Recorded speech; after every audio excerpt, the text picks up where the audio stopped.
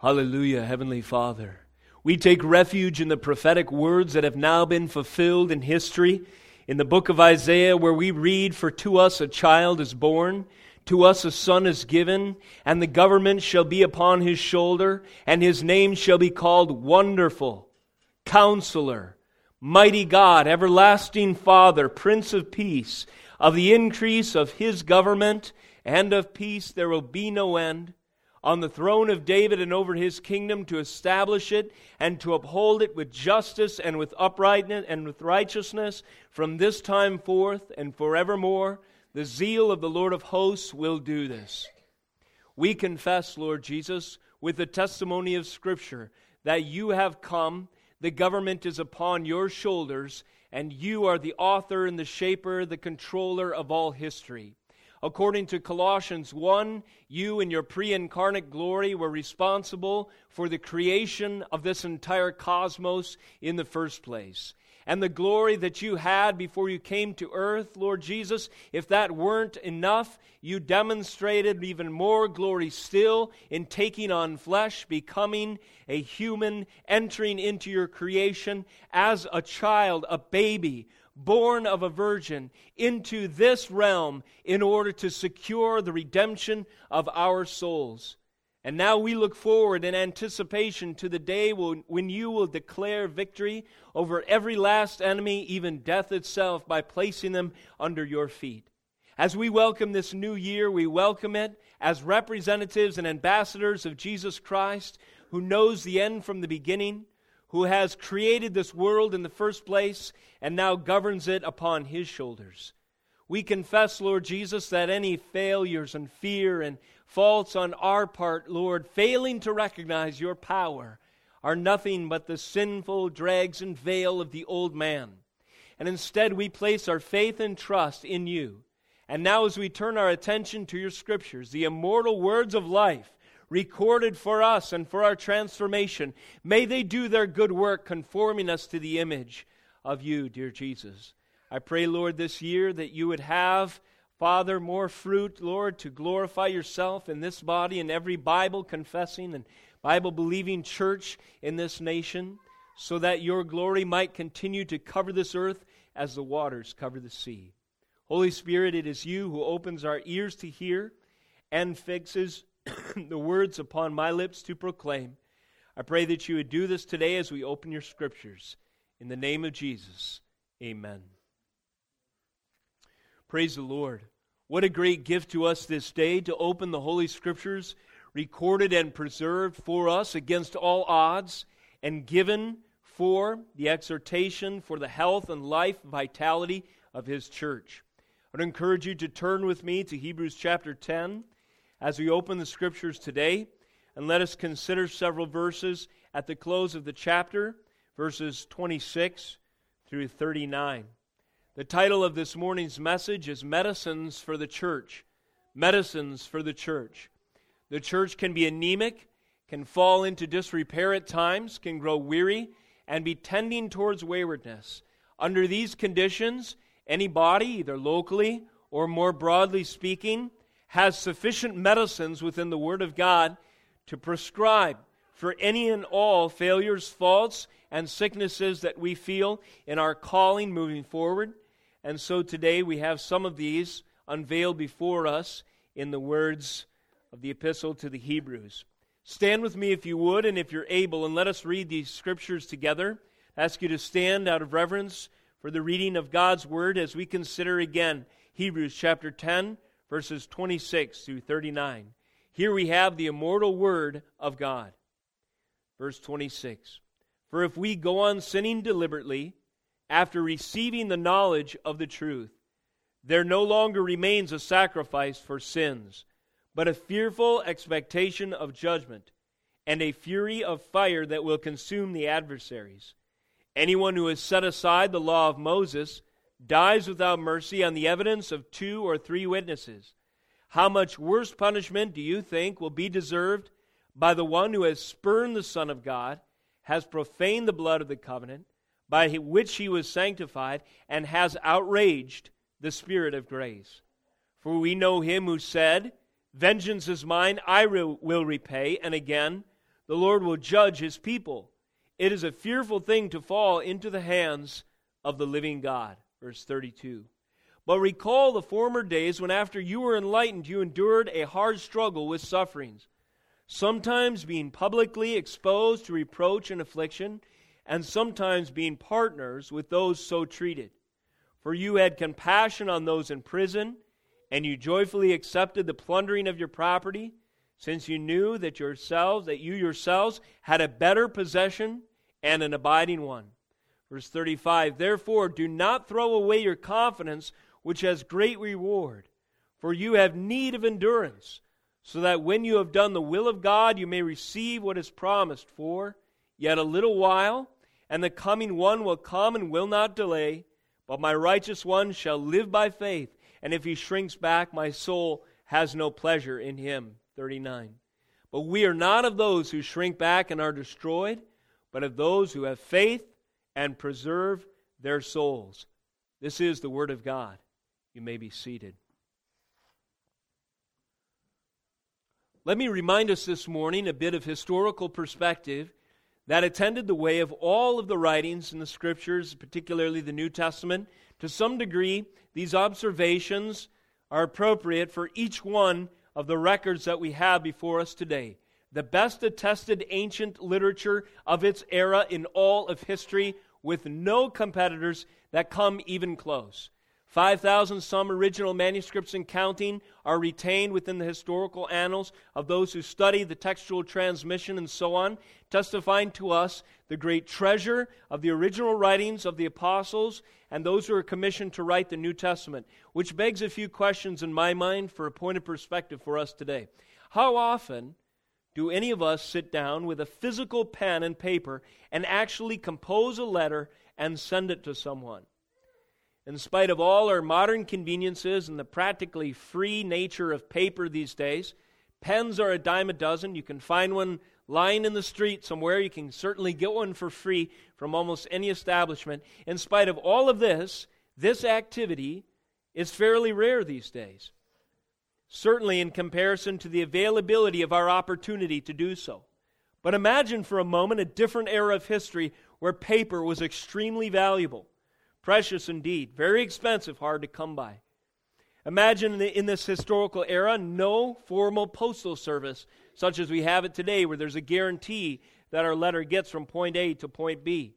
No postal service like this existed, except if you counted your own two legs, or those of a trusted comrade willing to risk life and limb to deliver your message.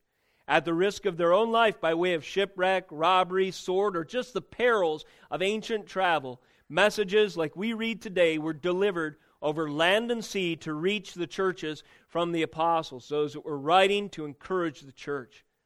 The content of your letter, furthermore, could incriminate you if it was seen as seditious to the existing government, or maybe there were competing religious ideas around you. The Jews that would like to stamp out what they saw as this wayward sect, the Way, or Christians. On top of this, the message that you had to deliver was not one of flowering compliments, but instead contained, as we see in our text today, stern rebuke for the readers, a message they may not welcome. And then consider the travel time and dangers increase exponentially over any significant distance. Given all these hardships, the content of a first century letter would be significant, or could be at least significant indeed. Becomes far more interesting the content of a letter that not only was written under these conditions, but has been preserved for us today, given all of these hardships that would attend its way. In the case of the early church, in the case of the New Testament, the record of these letters that we have even today, was God's providential method of preserving the gospel. Assuming the context of all these hardships and setbacks for correspondence in the ancient world, we might ask ourselves the question, what indeed might motivate an apostle to compose a letter for a church? In the case of the book of Hebrews, the answer appears in our text today. The early church, this early church outpost, who received this letter, was in danger of spiritual implosion. No greater reason to write a letter because there was an emergency of the soul that existed in this fellowship. In the face of this great emergency, Hebrews arrived at the church like overdue medicines to counteract the infection of looming apostasy. Apostasy is falling away from someone's professed faith, falling away from one's professed faith. So these medicines arrived with gospel correction, rebuke, and direction, and a reminder of the essence, the foundation, the promises, and the power of the new covenant. Let us take advantage of this antidote ourselves today if we show any like symptoms in our own spiritual lives. Here's a heading for you today as we consider in 3 parts our text today. Let us consider 3 medicines for the weary and waywardly inclined church. 3 medicines for the weary and waywardly inclined church. Number 1, there is an admonition against apostasy, as I've just defined it. This is verses 26 through 31. Admonition, or a warning, stern rebuke, a calling attention to apostasy and its great dangers. Secondly, there's an affirmation. There is a commendation of former fruit. You have borne fruits of repentance before. Remember and return, the apostle or the author is saying to this church. And the third medicine this morning we'll consider is adjuration, which means a plea or entreaty, an earnest appeal, a deep, passionate request. Adjuration unto faithfulness. Continue faithful in your calling. Let us consider, first of all, a medicine for the weary and wayward church, or waywardly inclined church, admonition against apostasy. Reading again in verse 26, Hebrews 10, our text today. Here's the warning. Here's the admonition. For if we go on sinning deliberately, after receiving the knowledge of the truth, there no longer remains a sacrifice for sins, but a fearful expectation of judgment and a fury of fire that will consume the adversaries. Verse 28, anyone who has set aside the law of Moses dies without mercy on the evidence of 2 or 3 witnesses. How much worse punishment do you think will be deserved by the one who has spurned the Son of God, profaned the blood of the covenant by which he was sanctified, and has outraged the Spirit of grace? Turn with me, if you would, for a background in to our text today, to Deuteronomy chapter 17. This is no doubt a reference to which our author refers in the Old Covenant, sanctions or punishments that are due the broken covenant. While you're turning there, let me make this point. There's a sobriety that our author calls the church to involved with covenant. The term covenant may be foreign to us to some degree, at least in its full-orbed biblical context and meaning. A covenant, most basically, is a relationship and agreement between 2 parties. But a covenant relationship has much more attached to it contextually in Scripture. Particularly, an example of covenant in Scripture that becomes paradigmatic or a pattern for understanding the relationship is that between the covenant or an agreement between a greater party or sovereign and a lesser party or sovereign. A vassal and suzerain relationship it is called. You have the greater king and you have the lesser state. The greater king allows the lesser entity, state, or people to exist within his realm, but they must follow certain agreements and must recognize that they serve at his pleasure. These kinds of relationships were very common in the Near East. Now the Lord, our God, and the God of the Israelites in the Old Testament is the sovereign of sovereigns. He himself has laid out for us throughout all Scripture an understanding of his rule in terms of kingdom. What was Jesus' primary message as he brought the gospel forward in his speaking ministry? It was the gospel of the kingdom of God. We've identified in the past 4 parts of kingdom. There's the sovereign, there's his subjects, there's his realm, the reach and extent of his kingdom, and there's his law, that which he demands or requires. Now, the relationship between Israel in the Old Testament and their God was one of a lesser party or people to a sovereign Lord. And they were to abide by His law, recognizing that He was their sovereign.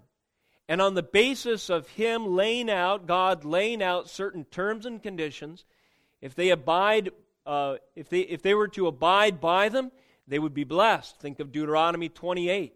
And if they were to fall short in disobedience, disregard Him, consider Him not the sovereign, the great King upon whom they owe, to whom they owe their allegiance, upon whom they must trust their futures, in whom is invested all their hope for tomorrow, if they were to forget that, to deny Him, to spurn Him, to turn to other gods, then there would be sanctions and repercussions that would follow.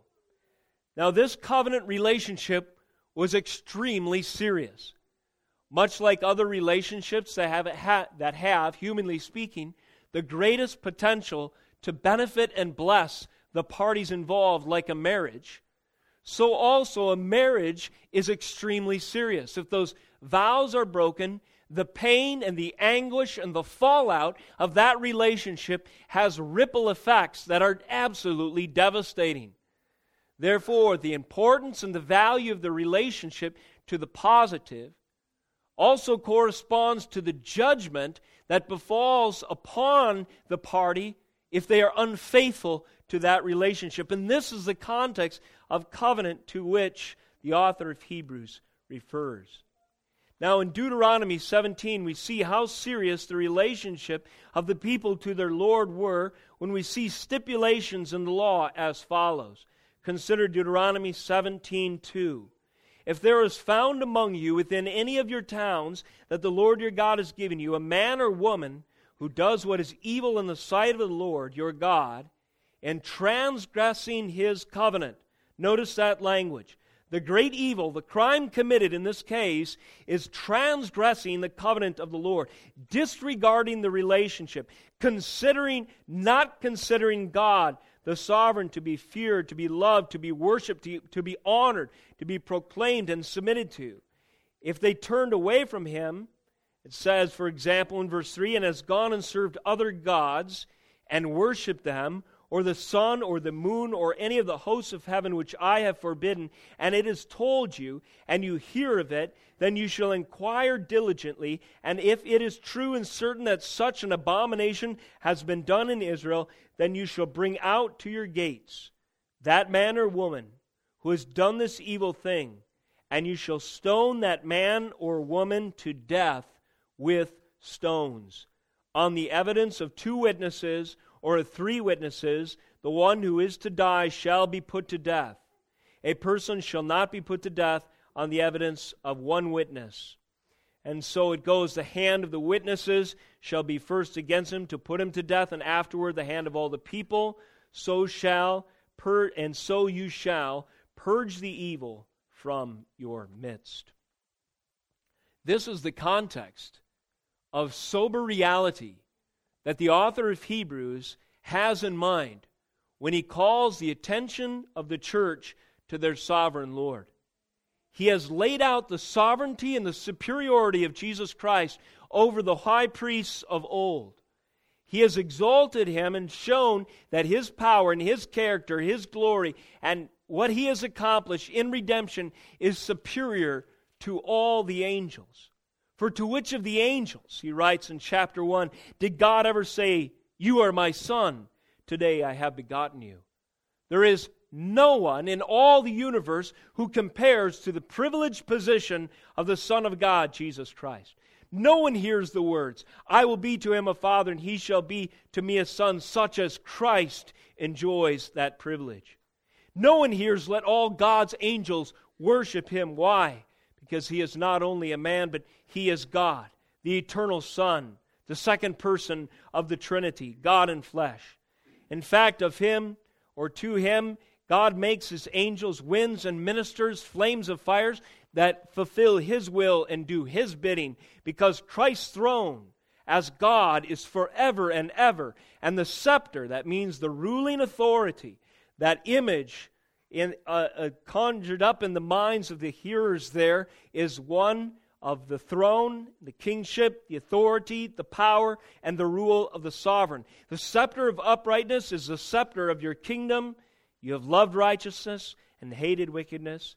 Therefore, God, your God, has anointed you with the oil of gladness beyond your companions.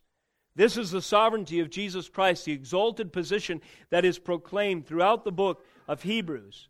And so the question then comes to mind, what if you do not take Jesus Christ seriously? What if you do not consider Him the sovereign authority that He truly is? What if, knowing full well that He has not only retains this glory and authority, but He has condescended, humbled Himself, given of His own flesh and blood to make satisfactory payment for your sins, and you take that lightly? You disregard it. It's old hat, it's old news, it's nothing serious to consider, nothing to see here. What if that is your attitude towards Jesus Christ? Well, there is a fearful expectation of judgment if you entertain that kind of disregard and that kind of cavalier attitude about the Lord and His salvation. And notice the argument here is one of lesser to greater. How much worse punishment do you think will be deserved of the one who has spurned the Son of God? We just read of the punishment in Deuteronomy 17 under the Old Covenant. If you were to go and follow other gods, disregard and break the covenant, what happens? Upon the testimony of 2 or 3 witnesses, you, being man or woman, whoever the idolater was, are led outside of the city, and your fate is the death of stones. Those who are your accusers, along with all of the faithful to the covenant, as a testimony against you, come out and they take these stones and they impale you until the life is driven out of your lungs and you give up the ghost. And here under a pile of stones at the edge of the city is a testimony to the foolishness of all covenant breakers who do not consider their relationship with God seriously. But the message in Hebrews 10 is how much worse punishment do you think is deserving of one who disregards the greater covenant, the new covenant? This is a sober reality indeed. Let us consider this seriously. Let the admonition against apostasy, falling away, disregarding, taking lightly, throwing away as so much trash, your once professed faith, let us take that so seriously, lest we ever be tempted to abandon the faith that we know full well has made atonement for our sins. If we do so, where else is there to turn? There no longer remains a sacrifice for our sins. Now the meaning here is severalfold. In the Old Testament, there were sacrifices that were made for sins. They were temporary, they were typological, they pointed forward to Christ, and they would cease. And as of the writing of the book of Hebrews, they had ceased. They were no longer effective to cover the sins of the people. So the message here is, if you reject the mercy, the grace, and the sacrifice of Jesus Christ, there no longer remains a sacrifice. You can't go back to the old covenant. You can't find redemption and atonement for your sins anywhere else in life. There is no salvation outside of Jesus Christ. Notice not only this sober reality of covenant underneath the admonition against apostasy, but also notice the core of unbelief that the author goes on to identify. If we're taking this warning seriously, would it not be helpful to know a few specifics that let us know if others or ourselves, God forbid, are turning away from our once professed faith? 3 things are listed as symptoms of apostasy. Spurning the Son of God, these are in verse 29. Spurning the Son of God, profaning the blood of the covenant, and outraging the Spirit of grace. Notice all 3 of these strike to the heart of the gospel. Love the blood of Jesus. consider the blood of Jesus precious. In this meal before us today at the Lord's table, we commemorate and proclaim the salvation of our souls made possible through His torn body, through His shed blood. We consider this with reverence and fear today if we are true believers. But for those who turn away from the faith, they spurn the Son of God. In spurning the Son of God, no doubt, the author has in mind the root of all heresies. If you study heresies at all, you'll find that each and every one denies something of the essence and the truth of the nature and the person of Jesus Christ. Oh, He was not divine. He was God's most important spirit son. He's, yes, a spiritual reality, but not a historical one. Jesus he represents a metaphor, a religious ideal. He was a great moral prophet and teacher, a sort of literary standard to which we all should aspire. All of these ideas I just gave you are poison to the soul. Every one of them, at the exclusion of who Christ was, the divine Son of God, who was forever and eternally glorified in heaven with the Lord, in His presence, creating all things, the eternally existent, powerful Son of God, who then made Himself low, took on flesh, humbled Himself, became a man, secured our redemption, was dead, buried, resurrected in time, according to the perfect fullness of time and foreordained foreknowledge of God the Father. That truth is then applied to our hearts through the Holy Spirit, the third person of the Trinity. Anything that sells Christ short of His person, work, and glory, such as we have it outlined in Scripture, is to spurn Him, is to deny Him something that He is. Imagine if someone came to you and said, "You're less than human. I think you and all who share your ideas, your characteristics, maybe your ethnic background, deserve to be gassed. You're subpar. You don't share the same essence and value as I do." Well, that is atrocious to us. When we hear somebody dehumanizing a whole category of people and using that as an excuse to exterminate them, we call it something like genocide. Well, genocide is based on a value assignment of one human to another that denies them something of the essence, that says you're not really made in the image of God. That is atrocious to us. We recognize that as a systemic, horrible evil. Now imagine how much worse it is to deny of Jesus Christ something of the essence of who He is. It is every bit, and indeed more so, atrocious and vile and despicable. It is to say you are less than who you are. I don't believe you. You are a liar. You are not true. I make you again in my own image. The presumption, the boastfulness, the pride, the arrogance, the sinfulness of modern man who denies who Jesus Christ is. In so doing, they spurn the Son of God. Secondly, they profane those who fall away and their apostasy from the faith. They profane the blood of the covenant. They consider the shed blood of Christ nothing special. What is commemorated at this table today, they don't think is necessary. And for some, it even becomes a grotesque thing. What is this? It's profaning the blood of the covenant. All the authors of Scripture tell us the most precious commodity in all of human experience is the blood of Jesus Christ. Oh, precious is the flow that makes me white as snow.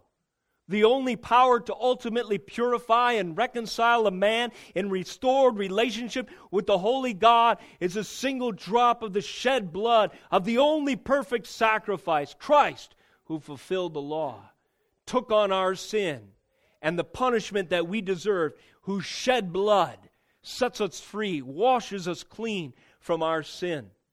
But to the unbeliever, they profane this blood. I listened to a debate recently in the last couple of weeks. The atheist versus Christian. The topic of the debate is Christianity superior to secular humanism, or is secular humanism superior to Christianity? The atheist in the debate, semi-famous internet personality, Matt Dillahunty is his name. You can find him all over the internet. He professes to once have been a Christian. Grew up in and around the faith, answered an altar call at a Baptist church, rededicated his life at a summer camp. But as he matured, as he grew older, he couldn't find the reasons he thought he should have for why his faith was real. And so the two butted heads. Matt Dillahunty, the classic apostate, against the Christian apologist. Something significant I've never heard in a debate before happened at the very end, during question and answer time. During the Q&A, a child came up to the microphone, and judging by the tone of the voice, I would guess between 8 and 10 years of age. This child said, "I have a question for you, Mr. Dillahunty. Why did you used to be a Christian and now you're not anymore?" He said, after I grew a little bit older and wiser, I found that I didn't have any good reason to be a Christian anymore. The child responds in this very small voice, "You can go to heaven one day. Isn't that a good reason?" Matt Dillahunty responds, so you think that's a good reason, do you? Let me ask you a question.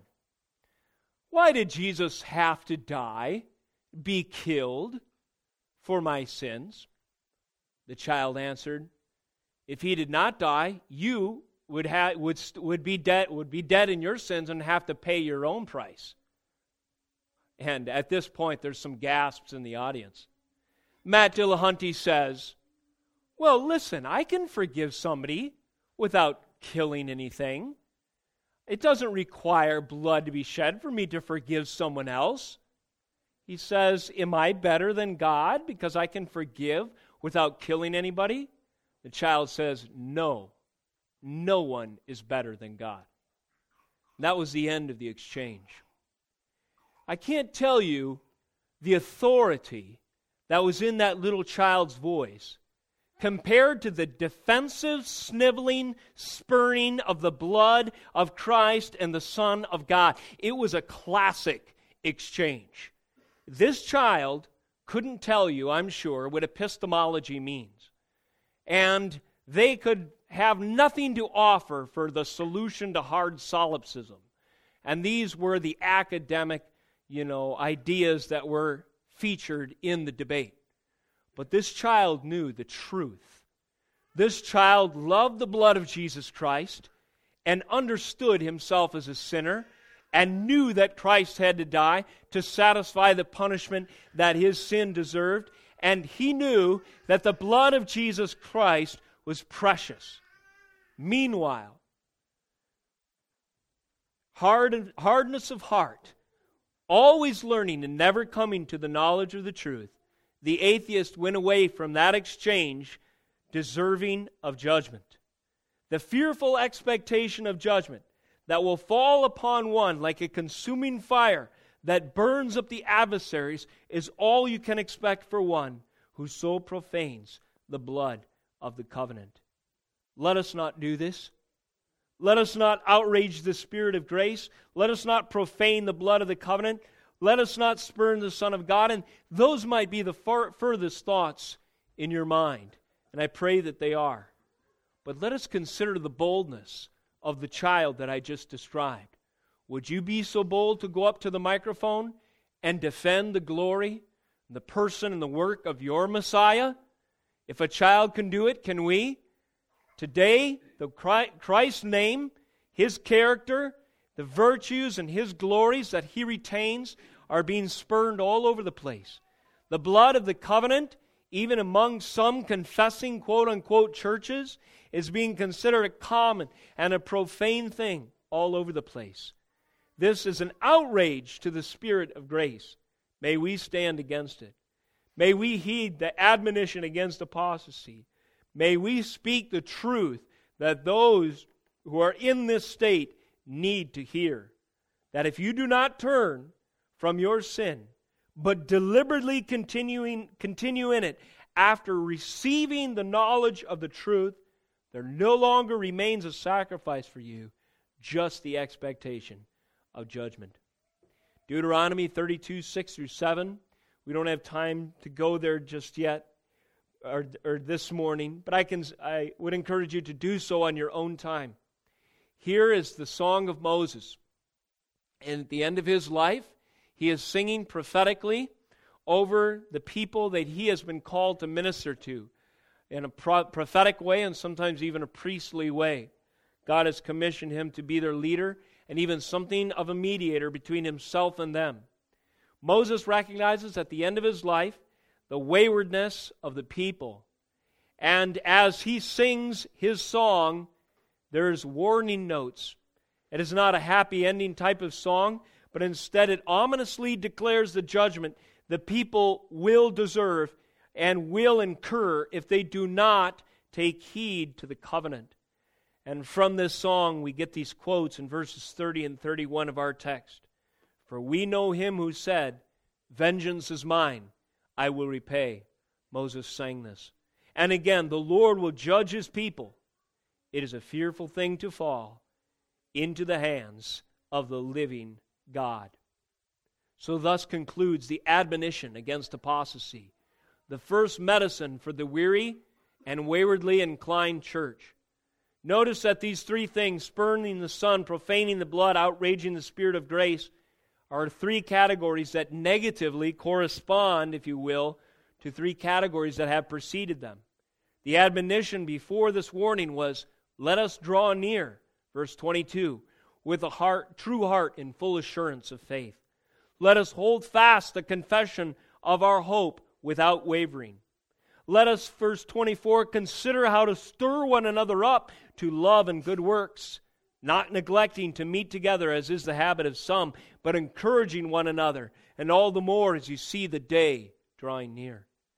If you want to know further what antidote against this tendency to apostasy that those who associate with Christianity sometimes fall into, you can look no further than the rest of the chapter. Draw near, hold fast, and stir one another up.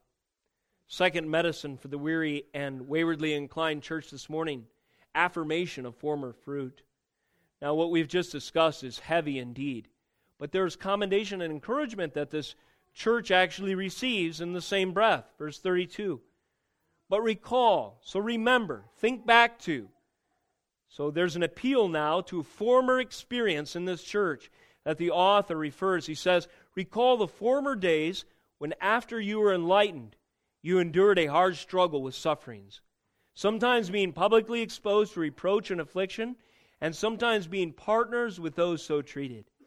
For you had compassion on those in prison, and you joyfully accepted the plundering of your property, since you knew that you yourselves had a better possession and an abiding one. Consider this affirmation of former fruit. And first of all, enlightened endurance. After receiving the knowledge of the truth, the zeal that flooded the church initially was such that it insulated them against the discouragement that even direct and difficult persecution would bring them. They endured, after all, hard struggle with sufferings. In Acts chapter 5, the experience of the early church was very similar. The apostles are arrested, they're brought before the authorities, but with boldness they continue to preach the gospel. And as we see their plight and as we see their experience unfolding, we find verses, testimonies like this, Acts 5:39. But if it is of God, well, I'll back up. After him, Judas the Galilean rose up in the days of the census and drew away some people. Some of the people after him, he too perished, and all who followed him were scattered. I'll just keep reading here. So in the present case, I tell you, keep away from these men, and let them alone. For it is this plan or this undertaking, for if this plan or undertaking of man is of man, it will fail. So this is a testimony of the authorities, considering what to do in the trial of the apostles. But if it is of God, you will not be able to overthrow them. You might even be found opposing God. So they took his advice. And then verse 40, notice what happens to them under these conditions as they're detained before the authorities. When they had called the apostles, they beat them and charged them not to speak in the name of Jesus and let them go. Then they left the presence of the council, speaking of the apostles, rejoicing that they were counted worthy to suffer for the name. That would be the name of Christ. 42. And every day in the temple and from house to house, they did not cease teaching and preaching Jesus as the Christ. This affirmation of fruit that the church heard in Hebrews was similar to the testimony of the apostles when they were persecuted.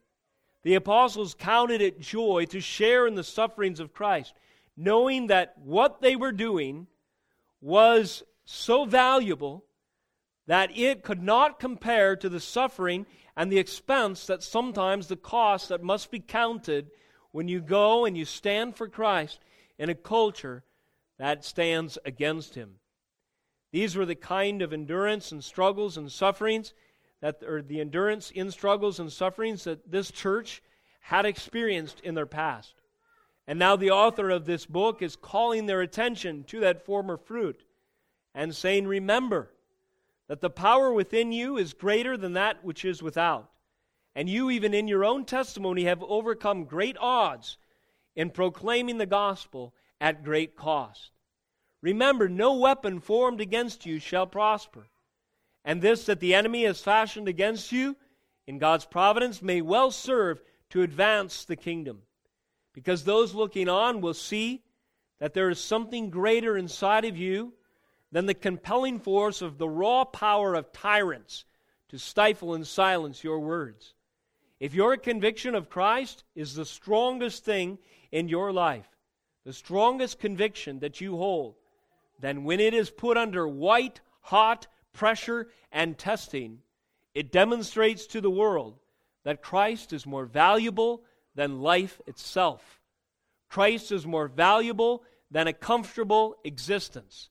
Christ is more valuable than assuring yourself of the American dream or pleasant and peaceful interaction with your neighbors. Many of us will only testify to the point where it threatens our comfort level, and at that point, we may feel some hesitancy. Let us repent of this and remember the former days of the church itself, who endured great struggles and sufferings for Christ's sake and for ours. If the apostles had not been willing to endure persecution and even martyrdom for the sake of the gospel, these words would not be recorded for us today. Remember the hardships we laid out for you in the introduction of this message, and consider the testimony of our forebears and treasure it. More so, treasure Christ. And as you do, this faith will stir within you a kind of fruit that will bring endurance. Notice this persecution was not just direct persecution, it was also persecution that came by association. It says you had compassion on those in prison, and you joyfully accepted the plundering of your property, since you knew that you yourselves had a better possession. It says verse 33, sometimes you were publicly exposed to reproach and affliction, and sometimes being partners with those so treated. Under these conditions at this time, even associating with those in prison, going and visiting them, or declaring yourself to believe the same thing as your neighbor who was just persecuted, perhaps even martyred for your faith, was a dangerous thing indeed. It would implicate you in the same reason that the powers that be came against your neighbor or your fellow churchman. How would we fare under these circumstances? If one of us had to go to jail for proclaiming boldly the faith, under the threat of persecution, perhaps a law would be passed that would declare saying certain things that are biblical and true.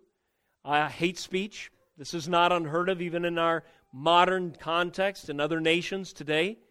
And say someone like myself, proclaiming what the Bible declares to be sinful as sinful, is declared a hate speaker and has to spend time in prison. Perhaps you, if you were to visit me there, would be implicated in my crime. All who associate or agree with him, we would consider them hate speakers as well. This circumstance is not beyond the realm of possibility. But notice that this church, even though they were struggling at the time they received this letter, for a time they displayed the kind of faith and persistence, endurance, and zeal that they were willing for the sake of Christ and the love of their fellow churchgoers to be implicated in their own crimes by continuing to fellowship with each other. Do not neglect to meet together, verse 25, as is the habit of some, but encourage one another all the more as you see the day drawing near. Now, when we think of the things that might cause us to neglect meeting together, it might be a day that's 20 below, bad roads, maybe we're just lazy and we don't value our fellowship together as we ought. But those are the things that keep us apart. Wayward affections, sleeping in, whatever. Well, the things that actually were at stake at the time of this writing that influenced some to neglect meeting together was persecution because of their association with the church. Now, if we are guilty of neglecting meeting together for any of those superficial reasons I just talked about before, consider the testing conditions that this church was experiencing at the time of this writing, and let us pray that our faith would deepen, that we would not neglect to meet together even if we were threatened with jail time if we did so. We would still do it. Let us pray that we would still do it because our brothers and sisters in Christ are worth it, and even more so, Christ is worthy of our corporate praise. Finally, consider treasured possessions under affirmation of former fruit. There is a reason why the church could act this way. It's because their value set was different than it had been before they met Christ. It says, you joyfully accepted the plundering of your property, since you knew that you yourselves had a better possession and an abiding one. If what is guaranteed in heaven for you, the full promise and manifest glory of the gospel, rest in glory, if that is what's most valuable and treasured and in the foremost of your thinking, you can gladly lay down your life for the cause of Christ. There were those who preceded Christ's arrival that actually had this same heart and attitude. One, namely Moses, is commemorated in the next chapter, verse 24. By faith, Moses, when he was grown up, refused to be called the son of Pharaoh's daughter. Now imagine the creature comforts, the prestige, the influence, the fame, and the untold riches that Moses denied for something greater. He said, it's verse 25, choosing rather to be mistreated with the people of God. Moses identified with a slave people who were under the thumb of the tyrannical government, both in co-opting their labor and sometimes just killing them practically for sport. Moses chose rather to be mistreated with the people of God, to associate with the covenantal people of God, than to enjoy the fleeting pleasures of sin. Everything that would attend the way of a prince in Egypt. He considered the reproach of Christ greater wealth than the treasures of Egypt, for he was looking to the reward. Same attitude, same heart. These are the fruits of faith, and the affirmation of this former fruit was a medicine that the church needed to hear. It's a medicine that we need to hear. If you are truly a believer in Jesus Christ, the nature and the content, the value, and the essence of that faith you hold is as strong as what we see here. Now, it may not be tested just now to this degree, but you need not have any fear if you truly love Jesus, that you will stand in that day. Only ask that the Lord would give you confidence, avail yourself of His means. Third and final, medicine for the weary and waywardly inclined church. Adjuration, or plea, entreaty, earnest appeal. Adjuration unto faithfulness. Verse 35, therefore, do not throw away your confidence, which has great reward. For you have need of endurance, so that when you have done the will of God, you may receive what is promised. Now this confidence is indispensable. Do not throw away your confidence. Indispensable confidence. Is this just mere resolve? To what kind of conviction does our author refer? Turning back in the same chapter, verse 19, he has already stated, "Therefore, brothers, since we have confidence to enter the holy places by the blood of Jesus, by the new and living way that he opened up for us, through the curtain, that is, through his flesh, and since we have a great high priest over the house of God, let us draw near with a true heart in full assurance of faith." The confidence that he is referring to is that which rushes into our heart upon the realization that Christ's death made free entry for us into the holy places with God. If we have reconciliation with Almighty God, the most difficult place to enter in all of the world, then we can enter boldly anywhere else God calls us to. If we have the assurance that he is our salvation, and we will enjoy the fellowship of the Holy of Holies, as it were, in heaven eternal with him, then we can have confidence to step into the fray, to step into the conditions of this world that cause us pain, anguish, suffering, sorrows, persecution, difficulty, inconvenience of any sort. This is the indispensable confidence that the author refers to. Secondly, there's a prophetic perspective that he draws from the book of Habakkuk. "For you have need of endurance, so that when you have done the will of God, you may receive what is promised." Verse 37, yet a little while, and the coming one will come and will not delay. But my righteous one shall live by faith, and if he shrinks back, my soul has no pleasure in him. Taken from Habakkuk 2. If you read the context of Habakkuk, what you find is the prophet, he's complaining in anguish before the Lord. He says, "How long, O Lord, will you endure with the enemies that surround us? The great wickedness thrives of the Assyrians and the Babylonians. World empires are threatening your covenant people. And more than that, your covenant people have abandoned, and once again, the relationship with you and have turned to idols. O Lord, are your promises true? How will you fulfill them? I see nothing but hopelessness all around me." The prophet complains to the Lord. The Lord answers him and says, "In yet a little while, the coming one will come and will not delay. But my righteous one shall live by faith. If he shrinks back, my soul has no pleasure in him." You know, last time we were in Hebrews 10, I mentioned to you this concept of the day drawing near. Don't neglect to meet together, but do it even more so. All the more as you see the day drawing near. The day drawing near, no doubt, refers to, as we see in the context of other references there, of Christ's return and declaration of total and ultimate victory over all his enemies. The glorious second coming. Now, every stage of redemptive history lives in a state of some type of anticipation. Before Christ came, think of it, Simeon in the temple, all his life had lived to see the consolation of Israel. Tears streamed down his cheeks, and prophecy spills from his lips as he holds the babe Christ and says, "Behold, a light to the Gentiles. Now I can die. I can die now."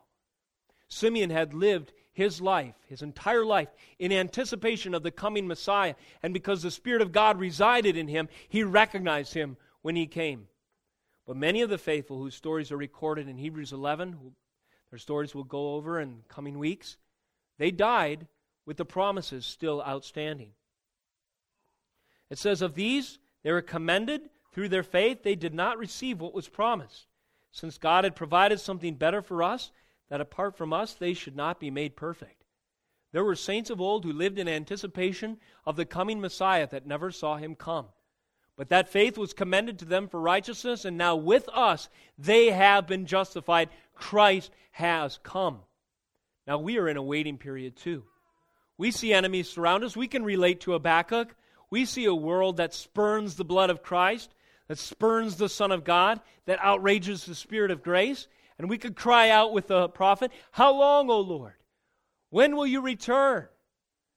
Now at the time of the writing of this epistle, they were waiting for Christ's return, just as we do today. Do not grow weary in waiting. Remember the perspective of Habakkuk. The Lord answers him and says, "The righteous one lives by faith, not by sight. He presses in, not lacking confidence, seeing what God has done in past history, knowing based on that his confidence of what he will do in future history. Christ will return at the perfect time. In the meantime, let us take advantage by preaching the gospel that one more soul may come in during this period of God's long suffering. Let us pray for this persevering faith. Let us finally, in verse 39, be found among those not who shrink back and are destroyed, but of those who have faith and preserve their souls. These first-person pronouns are important. The author says, we are not of those who shrink back and are destroyed. This is a very comforting thought indeed. The author, in the end, after his admonition, after his warning, after his fearful words of judgment deserving those who apostatize, he then says, we, identifying with them, are not of those who shrink back. You see, he has faith that the substance of the faith to those whom he writes is the same as his own, a sovereign gift of God that will ultimately carry them through, but of those who have faith and preserve their souls. This first person plural pronouns, they are significant. That is, the author expects these medicines to be effective. When he preaches the warning against falling away, when he affirms the fruit of repentance that he sees in the church's life, when he adjures them unto faithfulness, he expects these means and these medicines to produce their effect. Let us remember the ground of our confidence this morning. Let us take the medicine of the Scriptures for ourselves if we find ourselves inclined to waywardness in our own hearts or weary and well-doing. Remember in this meal today what we commemorate. Again, we have confidence to enter the holy places because Christ's body has been torn and because his blood has been shed.